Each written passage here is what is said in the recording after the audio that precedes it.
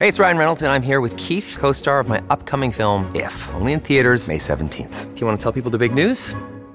All right, I'll do it. Sign up now and you'll get unlimited for $15 a month and 6 months of Paramount Plus Essential Plan on us. MintMobile.com/switch. Upfront payment of $45 equivalent to $15 per month. Unlimited over 40 gigabytes per month. Face lower speeds. Videos at 480p. Active Mint customers by 531.24 get 6 months of Paramount Plus Essential Plan. Auto renews after 6 months. Offer ends May 31st, 2024. Separate Paramount Plus registration required. Terms and conditions apply if rated PG. Hello, everybody. This is Marshall Poe. I'm the editor of the New Books Network. NBN listeners like to read books and buy them. So we thought we'd tell you that right now, our friends at Princeton University Press are having a remarkable site-wide sale. You can get 50% off books, including ebooks and audiobooks, with the code 50, F-I-F-T-Y, at checkout until May 31. You can save some real money on Princeton University Press books. I encourage you to go there and check it out. Welcome to the New Books Network. So, hi everyone. My name is Rachel Stewart. I'm a host at the New Book Network, and the channel that I host for is the Sex Work and Sexualities channel. Today, I'm really excited to speak to Kanika Batra about her amazing book, Worlding Post-Colonial Sexualities. Kanika, can you tell us a little bit about yourself? Can you tell us who you are and about your area of research? Certainly. Thank you, Rachel, for this podcast, and thank you to New Books as well. I am professor of English at Texas Tech University, where I teach courses in postcolonial studies, comparative literature, gender and sexuality studies, particularly courses in transnational feminism and queer studies. And before joining Texas Tech, I was assistant professor at the University of Delhi, where I was trained primarily in British literature, but also secondarily during my graduate studies in comparative literature and feminist studies.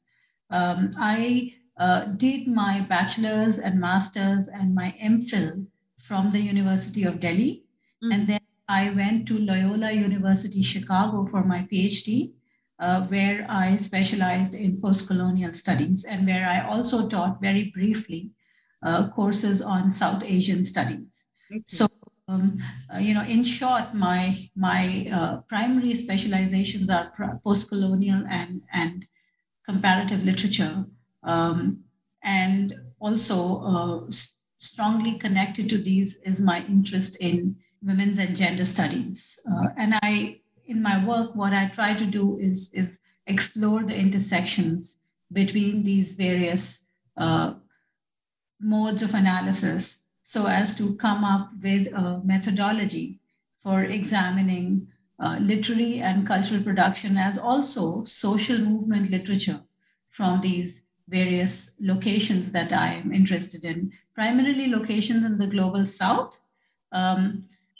And for purposes of this book, Worlding Postcolonial Sexualities, my contexts are India, Jamaica, and South Africa.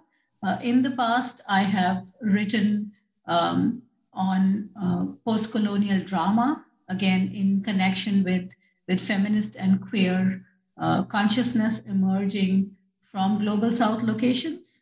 And this book is kind of like a continuation of that work, with a slightly different focus. My previous work was more literature focused, literary, so to speak, whereas this current work that we're talking about today, it delves into social movement literature, what I like to call activist literature, literature which is not literary in the strict sense of the term, but it is the kind of reading material, the kind of material which carries a movement forward, magazines, journals, newspapers, newsletters, pamphlets, manifestos, etc. Yeah, I mean, they're really important documents. They're historical documents, aren't they? They're just not formalized.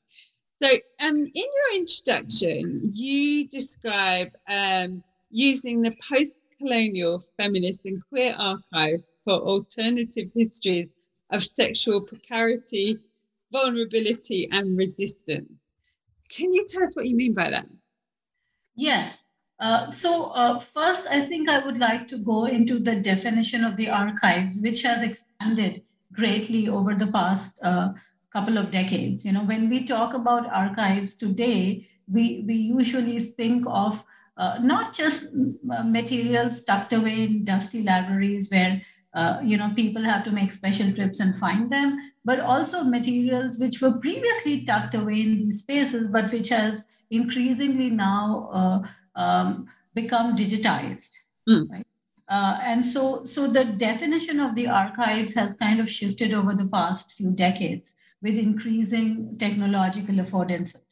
Right. So some of this work that I did involve visiting libraries and archival centers and special collections and contacting individuals who may have had access to some of these materials, maybe because they were involved directly in some of the social movements that I'm studying. But a large portion of the material that I looked at is also available online.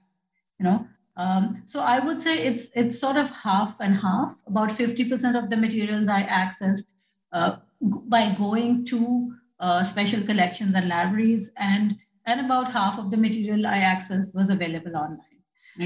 It became available online during the process of writing the book. So these archives, whether digital or print, what they are doing is recording a certain movement or certain movements during a certain period of time, which in my case, the focus is 1970s to 1990s. But this is the pre-digital era, so to speak, right? So at that point of time, activists, particularly activists working in the women's movement or in the incipient gay, lesbian, and queer movements, they really did not have the means of communication which are available to us today. Social media, listservs, Twitter feeds, and so on. All that was not available at that point of time. So these publications were really the primary means of communication available to them. And these were, for the most part, independent publications. They did not rely on governmental sources of funding. They were published by non-governmental organizations which were working in the fields of women's empowerment and gay and lesbian rights, broadly the rubric human rights. And what they did at this point of time, from the 1970s to the 90s, is sort of create a public which was interested in these events and these discussions about broadly human rights issues affecting women and gay and lesbian populations. But they also, shall we say, brought this broad public or community of readers into being. Because previously, in these contexts, there were no publications which were catering to a readership which was marginalized, vulnerable, facing discrimination, and really did not have the social means of communication that we now have, thanks to technology, available to them. Right? They're all in most cases, the materials that I'm looking at are pioneering publications from these various different locations.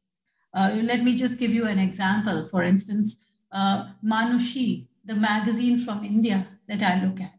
It was an English language magazine which was published by two women academics who were both working at the University of Delhi. And they decided early on that they were not going to be accepting any kind of donor funding or governmental funding to bring out a magazine which talked about the rights of women. The magazine also came into being because the 1970s, late 1970s, early 80s, was a period which on the one hand in India was marked by increasing attention to violence against women, but also increasing governmental regulation to try and prevent instances of violence against women. right? So this was a pioneering magazine which was trying to cover a lot of ground by documenting cases of violence, by documenting legal recourses women had at their disposal to combat this violence, by connecting women's issues to broader working class issues, by making sure that this magazine was not just covering incidents of gloom and doom, but it was also an outlet for creativity. There was poetry in the magazine. There were stories in the magazine. There were translated pieces of writing in the magazine, translated from various Indian languages. Right now, similarly, around the same time, in Jamaica, a small group of women who ran a theater group called Sistren Theater Collective, they brought out a magazine called Sistren Magazine. Initially, the magazine was to communicate to their Jamaican and Caribbean readers the activities that the theater group was involved in. But very soon, the magazine moved beyond that.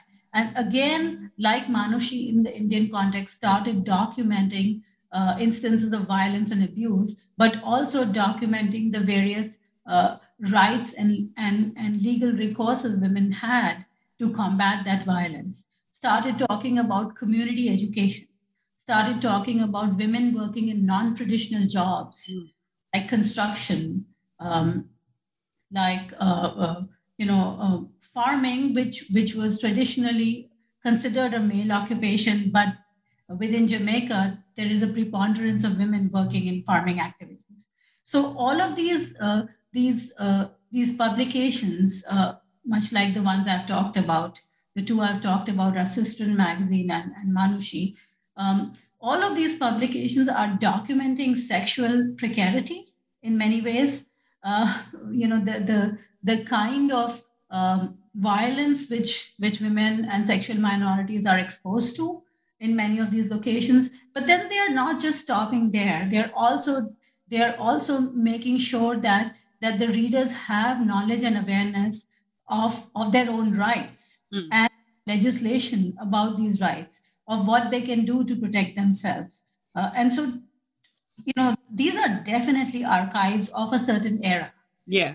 But also as well, that milieu at the time, that's an era of like really kind of like heightened political awareness and political activity. Because I'm thinking, right, the 70s, we don't know in the 70s, the beginning of the 70s, the civil rights movement has been squashed. Yeah, we're still optimistic. Yeah, it's a really important period, isn't it? It's before that it's before the internet, it's before that mass sort of media control, and I was, reading about that period. It actually made me a bit nostalgic, because I remember, and it's not quite the same, but it's sort of similar. I remember sort of like, because obviously I was quite young at the time, but I was still like, engaged. And, I remember there would be all these like punk magazines, like these little zines and stuff like that. And they would be really important in your community to find out what was going on. And you'd wait for them to come out, and they would be in special places, and you would go to those places to get the zine. And, it was a community bonding type activity, as well as a kind of like an historical document. So yeah, I sort of that made me, I was really aware of that. I was very conscious of the time period. It made me quite nostalgic. So can you tell me why you chose India, Jamaica, and South Africa?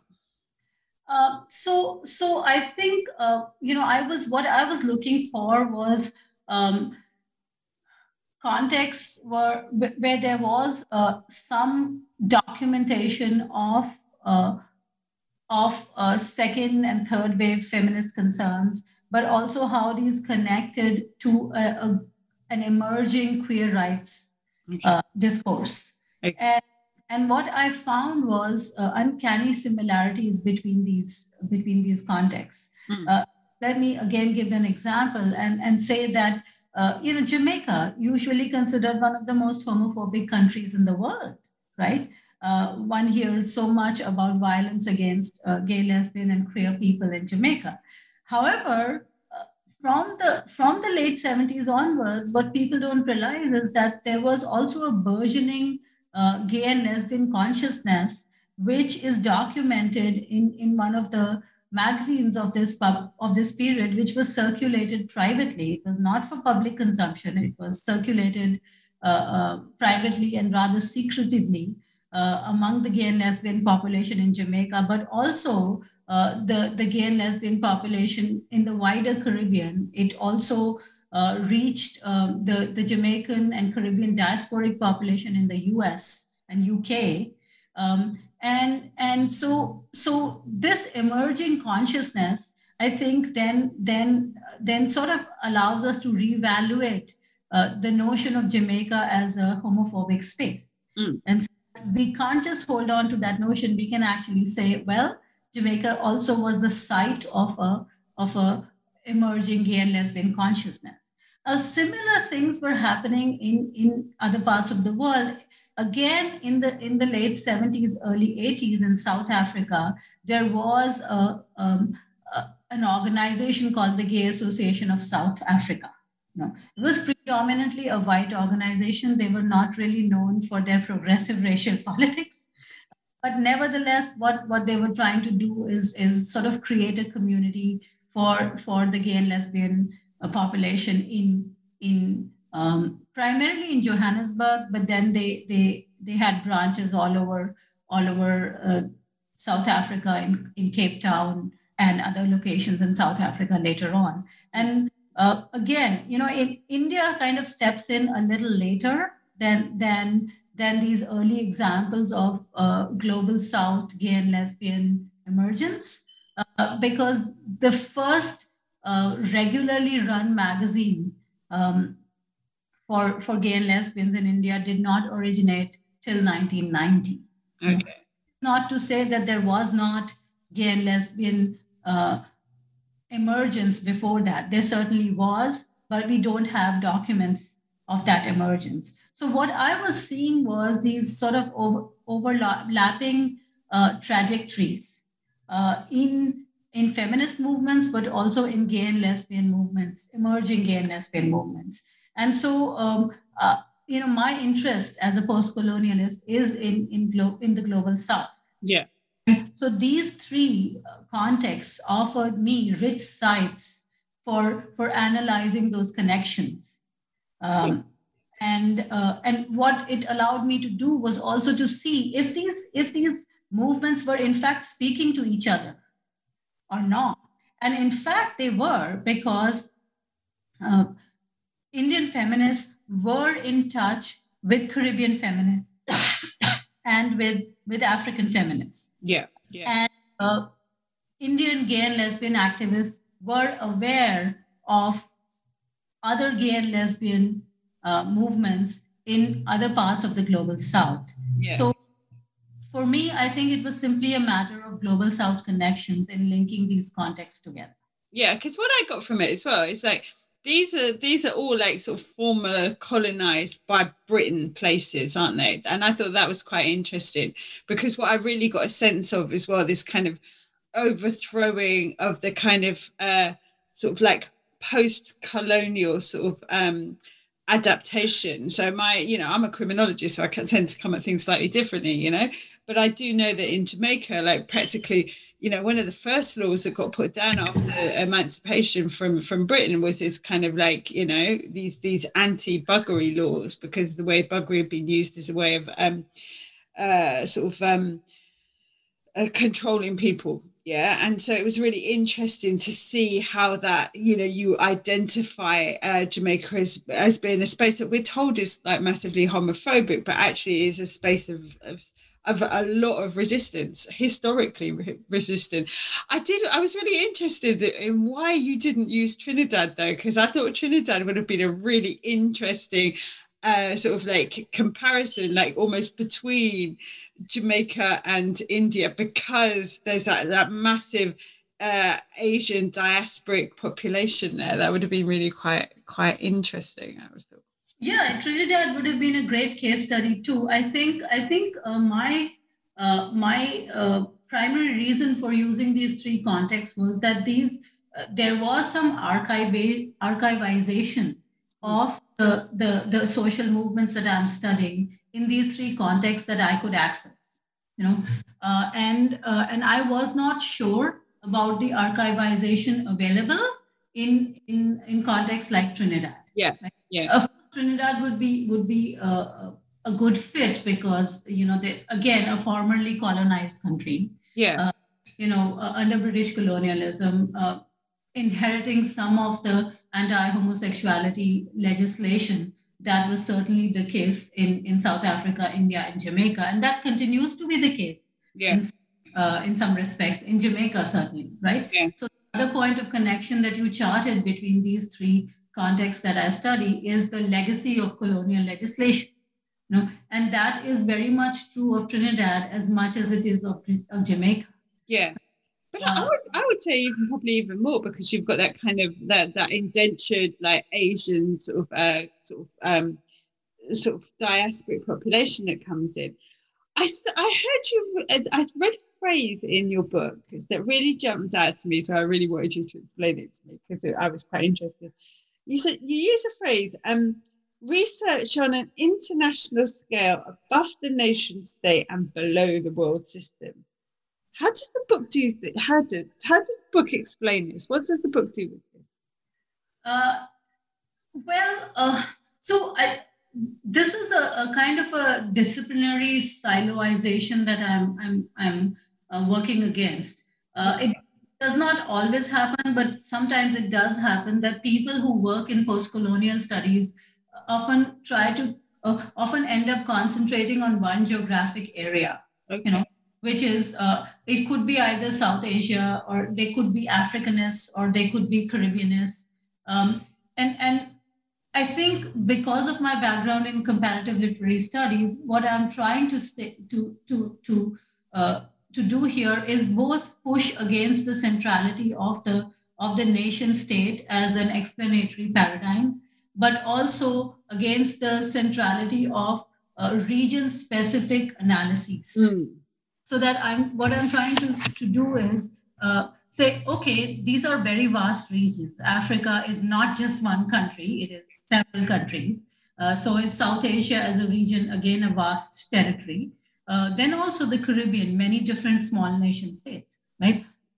So maybe it's not possible to look at these regional contexts in entirety to be able to do justice to the discourse which is emerging about the women's movement or the gay and lesbian movement. But maybe it is possible to use the national trajectories as launching pads, and then to talk about regional and global South cross currents, which are occurring. So again, a couple of examples I think would be helpful here. I'm thinking, for instance, of a Global South collective called Development Alternatives for Women in a New Era. And the acronym is DAWN. And that collective was, in fact, initiated by some Indian feminist economists. And what it went on to do then was sort of emerge as a think tank for Global South discussions about women and development, with the inputs of Caribbean feminists, African feminists, as well as South Asian feminists, right? And I think the thinking there was that development issues, which are particularly relevant to the Global South, they cannot be addressed from a Euro-American perspective.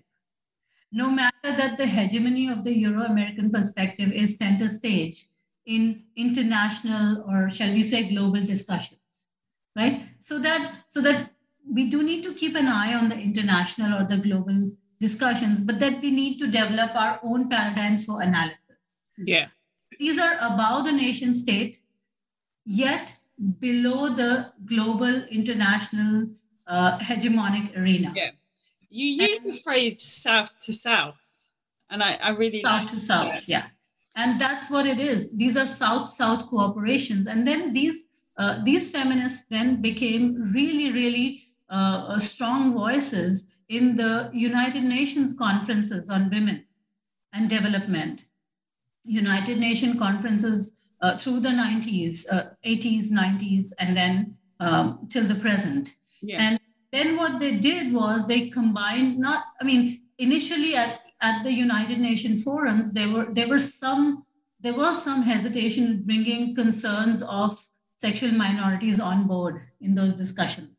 But thanks to the efforts of some of these pioneering feminists, those discussions were brought onto the global arena through the United Nations, because the logic which was propounded was, these are all social justice issues. These are all development issues. One cannot talk about women's development without talking about concerns of sexual minorities. So there is now a growing awareness of the intersectionality of these concerns, thanks in part to many of these early Global South pioneers, or shall we say South-South cooperation. Yeah, no, that's awesome. You argue that worlding sexualities involves considering feminist and LGBTQ publications as anterior center publications. So what do you mean by this, and how does the book explore this? Yes. So you were talking a while ago, Rachel, about countercultural publications, right? With respect to those punk magazines and other countercultural forms of expression which were available in the 70s, probably the early 80s as well. So the phrase I use is counterpublics, which is not my phrase. It is a phrase which has been used very effectively by feminists and queer theorists. And it is basically, as it is defined by the feminist philosopher Nancy Fraser, it is a parallel discourse arena. Counterpublic is a parallel discourse arena. And so if we are looking for discourse or conversations about concerns which are relevant to women and LGBTQ populations, then we cannot look just to mainstream sources. No.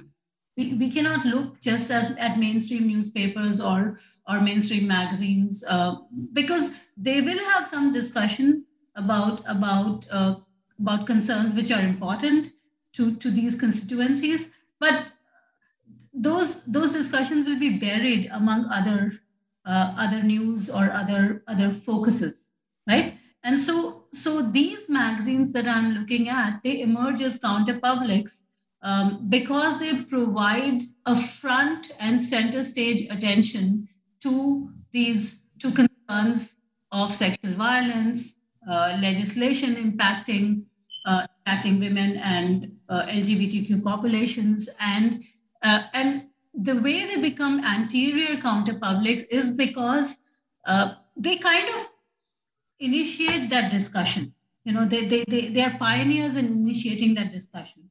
Before these magazines or these newspapers were published, there was no public discussion. So there was no avenue for talking about these concerns in this focused, directed manner, right? And so anterior in that sense, as venues which are coming first and foremost prior to other discussions which we now take for granted. But yes. Yeah, I mean, what I sort of like this phrase that came to me when I was reading this, because what you're getting is an historical echo of an insider viewpoint. It's almost like, an insider viewpoint that you would not have got in the mainstream. Yeah. Right. Even within a mainstream context, even within a sort of like a sort of feminist standpoint context, that standpoint is often from an insider looking into a community. Right. So, and that's what I got. It's almost like you got this echo of these people talking about what's going on for them from their perspective, without actually responding to a question. They're doing their own thing, and that made me realize just how important a resource this type of archival work is, because it is, it's a kind of the evidence of how people within a marginalized community were thinking of at the time, without responding to an outsider wanting to ask them questions. It's just how they see things. And it was, it made, that really resonated with me, how important this type of methodology is. Can we, since you brought up the issue of echoes, I want to sort of continue with the sound metaphor and say that there are echoes of the kind of efforts people were involved in to provide more visibility to some of these issues. Yes, there was. But there are also noticeable silences. So that, I don't want listeners of the podcast to think that if these are pioneering gay and lesbian publications or pioneering feminist publications, then all is well with the politics, and we need not examine the politics closely, because we do need to do that, right? We can celebrate these sources, but we must also be critical of these sources when the occasion demands. Yeah. And the silences which are there are very noticeable. So that initially, the Indian women's magazine that I'm talking about, it had a distinctly anti-lesbian stand. And it was not willing to take on lesbian women's concerns on board. Initially, the gay and lesbian publication from South Africa that I look at, which is called Exit, which began its life as a bilingual magazine called Links Kakel. Initially, it was not just white focused, but also very much gay male focused, right? And so there were a lot of differences of opinion between the gay men and lesbian women who were organized, who were involved in the organizational stuff related to the publication, because the lesbian women felt that the gay male point of view articulated in the publication was not taking on board other important social justice concerns of the period. This is the period of anti-apartheid activism, right? And to just have a blinkered white gay male approach to liberation is actually doing a disservice to the movement itself. Yeah. So yes, there are echoes. The magazines and the publications and the newspapers are echoing important social concerns, but sometimes they're also noticeably silent on other social concerns. And some of those silences are also the focus of my book. I appreciate these sources for what they offer us, the insights they offer us, but I don't want the readers to be blind about the oversights in these sources as well. I mean, to an extent as well, that and I took on board what you said. There's very little about sort of lesbian women. There's even less about trans folk. Right. And so it's almost to the point of, well, it's who's got access to resources, isn't it? And right. Poverty is heavily feminized. So right. I wonder if there's other sources of sort of archival type material that we'll come across that will allow us a further insight into sort of the issues that lesbian and trans folk faced at the time. I love the way that you've divided the book into sort of 3 sections, and you name the sections beautifully. Can you tell us what the sections are called and why you chose those words? They're beautiful. Thank you for pointing that out. It was only after I had finished the book that the section titles came to me. I had the organization clear in my head. I knew that it would be sort of divided in 2 chapters pertaining to each context. But then I also, the more I thought about it, I kind of realized that there were important words from each of these contexts, which kind of summed up what these pioneers were doing. So the word that I chose for the Jamaican section is abeng, which is a horn used by the Maroons, the runaway slaves. They used the horn as a sort of a call to arms, against the the colonial masters that they were escaping from, right? So it is a rallying call, as it were, but also a means of communication among people who were the original revolutionaries in the Caribbean islands, as it were, right? The second section is titled Azadi. Azadi is, it's from the Urdu word for liberation. And what it really means is again, within the Indian context, what it had always meant was liberation from any form of oppression. Historically, that meant liberation from colonial oppression. But more recently, the queer population has used this phrase and sort of combined it with the word queer and called it queer Azadi, which is a form of interculturalism, if you really look at it. Queer, not a word from the South Asian context. Azadi, very much a South Asian word, which has a historical legacy attached to it, a legacy of revolution and liberation, much like the Abeng horn in the Jamaican context. Yeah. And a mandala, which is the third section, is the South African section. A mandala, again, the sort of African National Congress's call for revolution and liberation, the anti-apartheid struggle, which was a revolutionary struggle, and which did lead to certain successes. And South Africa is a test case here because it did decriminalize homosexuality. It did provide equal rights for all sections of the population, regardless of gender and sexual orientation, constitutionally. It did not do it retrospectively. It too inherited the legacy of colonialism, but that legacy of colonialism was remedied the moment apartheid ended. Yeah. And so these three terms, I think, allow me to capture the potential for resistance, as also the connection with these very local indigenous words, with the conversations that these activists were having, which connected to second and third wave feminist and social activism, some of which was translated over in each of these contexts.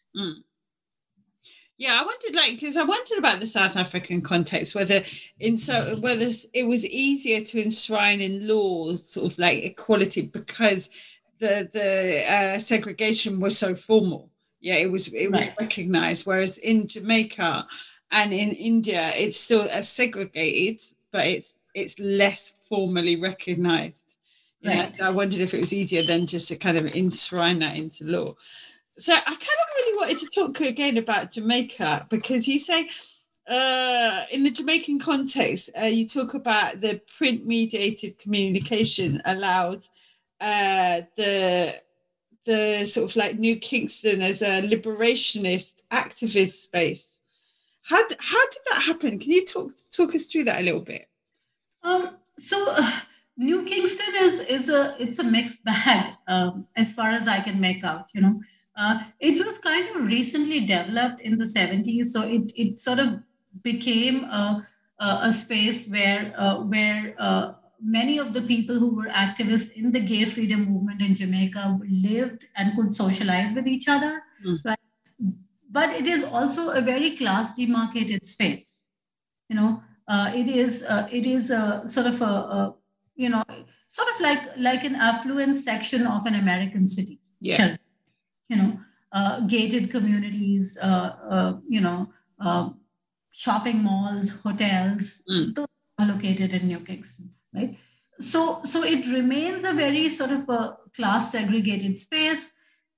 But what has recently happened is that because the city is so differentiated by income and purchasing potential, it has also, there is a sort of a bleeding in of the elements which New Kingstonians or the upper class Jamaicans would like to keep out of that location. So one of the one of the peculiar things which has happened is that it is the home of impoverished, homeless transgender populations now, literally living on the streets, or or in sort of areas which are uninhabitable, drains. Yeah. And so, the gully queens, so to speak, they are called, and they are, they're there, they're visible, but they are obviously targets of violence, extreme forms of violence, right? And so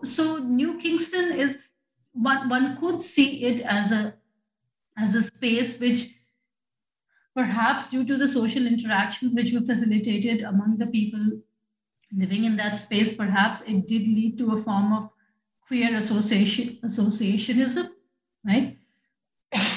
But also that it kind of it made the people who did not have class privilege especially vulnerable to extreme forms of social violence. And I think that is the case pretty much everywhere in big cities. Now, it is certainly the case in Mumbai or Bombay, as it was previously called, right? There are these exclusive preserves of affluence and wealth and security. But then there are also areas where people are cruising in public and are susceptible to forms of violence, police extortion. Till recently, when homosexuality was still criminalized, people who are cruising in public spaces in Mumbai are more susceptible to violence than people who are expressing their sexuality and having sexual relations which are technically criminalized in the safety and security of their homes or at private events. Yeah. Right? So this is a sad reality everywhere, but it's more exacerbated in global South cities where extreme wealth and extreme poverty sort of coexist side by side. Yeah. Which is not to say that if a population is criminalized, that whether the members of that community are extremely rich or extremely poor, they're both susceptible to extortion and abuse. Yeah.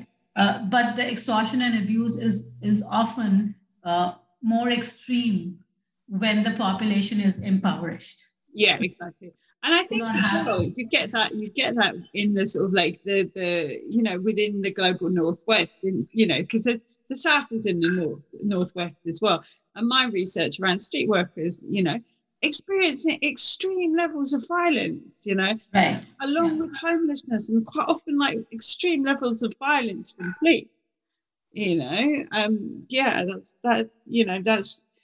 That doesn't escape, does it? And it's quite interesting as well to think about, because I was thinking about when South speaks to South, because what really occurred to me as well is, again, the timing of this, because I was thinking about how, in the decade before the 70s, sort of Malcolm X had been reaching out to Africa and sort of like trying to engage as a black man with, wider society, wider sort of like global society.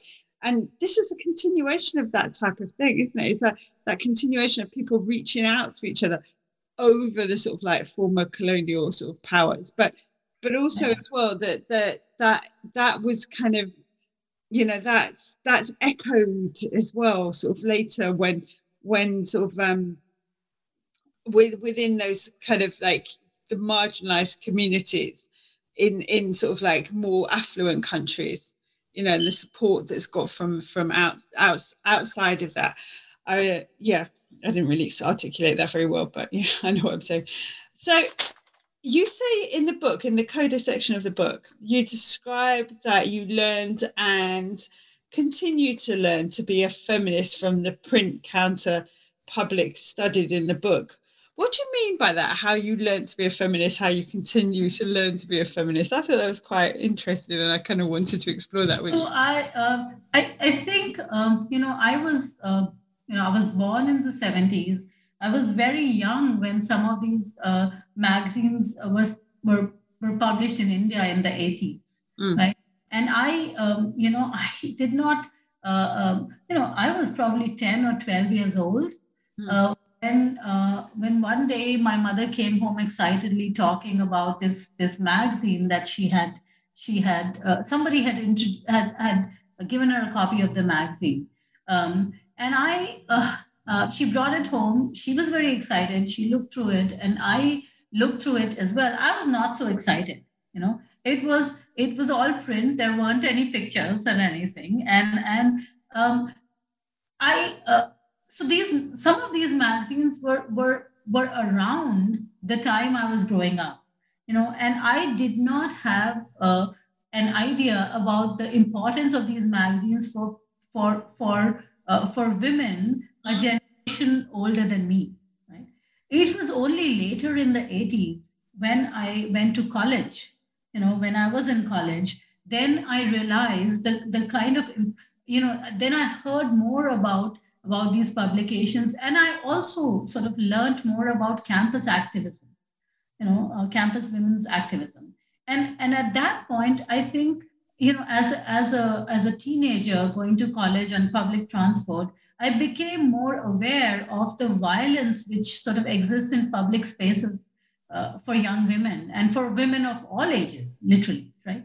And that is when I went back to those issues of the magazines, which were at my house, which, a few years ago, I didn't find so interesting. But now suddenly I was looking at them with new eyes. Yeah. And I realized that, hey, wait a minute. This is, these feminists were talking about these issues, have been talking about these issues for the past 10 years. And now they appear relevant to me because one encounters as a woman harassment in public spaces, on public transport. One has seen the kind of discriminatory practices against people who look or behave a little differently. I went to a women's college, and there were always indications that should women students not behave in a decorous manner, there was likely to be repercussions, warnings, as it were, right? So I think only in the late 80s did I come to realize the importance of some of these discussions via these magazines.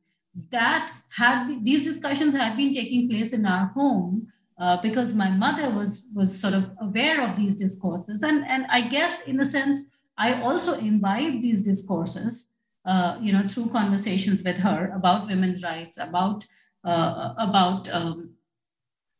how best to safeguard myself and my friends against violence should we encounter violence in the public sphere. But the publications were talking about these in an open manner, in a very sort of nuanced, and also unafraid kind of a manner. Yeah. I also saw a lot of feminist plays around this time, so that kind of sharpened my sense of the kinds of discussions which could take place outside of those magazines through cultural activism. Street demonstrations were quite common in those days. And the connections between these publications and the activism actually emerged much later when I started working on my PhD on post-colonial drama. And I realized that the drama I wanted to study was only interesting to me insofar as it furthered these social movements. Yeah.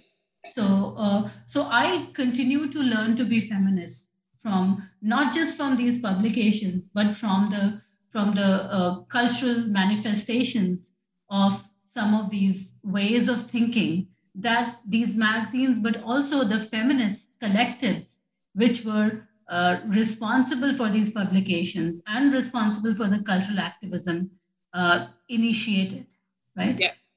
I think my consciousness of the connections between feminist concerns and LGBTQ concerns came in the late 1990s, I would say. Well, middle to late 1990s. I was still a student at the University of Delhi, but 1998 is when Deepa Mehta's controversial film Fire was released in India. Mm. And it was the Hindu right wing decided to censor the screening of the film. And that became the moment of emergence for Indian feminists, so to speak, Indian lesbian feminists. There was still very little connection between mainstream feminism and lesbian feminism in India. But that is also the moment of emergence. Okay? That is also the moment when two landmark anthologies, one on gay writing and one on lesbian writing from India, came out. And as luck would have it, I was asked to review the anthology on lesbian writing from India by the newspaper Pioneer, which is published from New Delhi. And so the connections between these two seemingly disparate social movements came together for me from the mid-90s to the late 1990s. And, feminism is ever evolving. As LGBTQ activism. So one has to keep on learning how to be a feminist. I don't think there is an achievable sense of being feminist and deciding, okay, I'm feminist in this way and in this way only. Yeah, right? yeah. Because totally if our feminism is not intersectional, it's nothing. No, exactly. And I like the way that you use Spivak in your book as well. I've used Spivak in my PhD because, when I was doing my PhD, it forced me to look at how I identified as a feminist.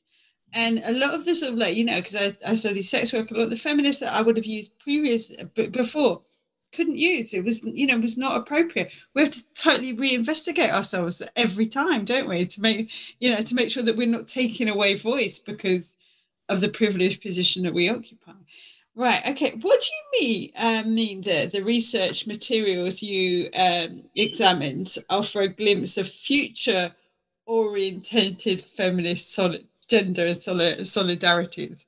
That sounded hopeful. I liked the sound of that. What does that mean? Well, there is increasing representation of transgender populations in many of these contexts, right? So, that I study, so that if, for instance, we do not find trans voices and trans concerns represented in some of the publications that I'm studying in the book, then we have to move beyond these publications and say, okay, is there something happening outside of these publications that these publications are not able to reflect or not able to discuss? Because their focus is at that point somewhat narrow, right? And so the emerging concerns for our times are trans concerns, are concerns where we need to keep in mind that there is not just one way of being queer. There are multiple ways of being queer, just as there are multiple ways of being feminist, right? And so if we are thinking of future directions for feminist queer alliances, then one of these would be a direct focus on transgender mainstreaming, so to speak, right? Or should be at least. And there is recognition of that. I see a change in press representations. And previously, representations of trans lives were sensationalistic, somewhat stereotyped, and could be quite objectionable. Now, I think trans people are hopefully represented with more dignity, with more humanity, and with an awareness that people are people. No matter what their gender might be, right? And that the choice, within quotes, the choice of gender is really not a free choice as it is made out to be. It is not like wearing one's clothes. One does not choose one's gender in the same way. It is false to see it in that way, and so I think with respect to the Indian government, I think there is some awareness of these concerns. And so we find increasing representation in employment, in, voter registration, which requires people to sort of identify their gender. That has somewhat been changed or is in the process of being changed. And so the future directions that we want to look at, if we want to grow as feminists and as queer activists, should be not just greater representation, but also a greater kind of awareness that feminism is not just for women and queer activism is not just for queer people, that these are ways of looking at the world to transform it. Yeah, exactly. In more just ways, in more fair ways. So who did you write this book for? When you were writing this book, who were you writing this for? I was writing it primarily for students. Okay. Interested in digging deep into the history of feminist and queer studies, and secondarily for scholars. Okay. Who might be looking for sources, but primarily what I had in mind was that I had to dig a lot to find some of these sources, and I didn't want students who were interested in excavating queer histories or feminist histories to be able to dig as long as I had to. They if they wanted sources, then I've provided a list of sources and my analysis of those sources, but they don't have to take my word for it. No, you've just signposted them, haven't you? They've just right. Yeah, right. It's important. So I have to ask you, like at the very end of the book, you talk about a phone call from someone you call A. Mm-hmm. Tell us about that phone call and what it meant to you. I'm sorry, say that again. I said, tell us, at the end of the book, you talk about a phone call that you received from a student, A, that you called A. Tell us about that phone call and what it meant to you. Yeah, so this was, it was just a few months ago. I had already finished the book by then. I was just, I was thinking about COVID and how it had impacted, queer populations, women. One had heard a lot and read a lot about the rise in domestic abuse because of the lockdown COVID restrictions, because, many of these women found themselves in houses, shut up with their abusers, right? For queer people, the social spaces had kind of shrunk as well, because other than social media, there was no safe space for meeting, particularly if the family in which the queer child or the queer young adult was living was already homophobic, then it became a little bit of a problem, right? So I was thinking about some of these issues. I just didn't know how to sort of make sense of them. And then one night, I saw an email from somebody who was A's father, and he wrote to me and he said, I see that you work on queer studies, also on feminist studies. I would like you to talk to my daughter, and this is not the kind of email one receives typically in a day's work, right? It's just that I wrote to him, I said, I'm happy to talk to your daughter, but I'm not sure what advice I can offer. And he says, no, I just want you to reassure her that it's okay to be queer. It's okay to be interested in queer studies. He seemed very supportive of his daughter, and he said, could you send me your WhatsApp number and I'll have her call you on your WhatsApp, number. And so I did. And he first called me and talked to me, the father did, and said, can I put you on the phone with my daughter? And he did. And we talked for an hour. And what I realized was that A's immediate family was very supportive, including her father, but her extended family, with whom she was close, because, in India, that's the way it works. The extended family has a say in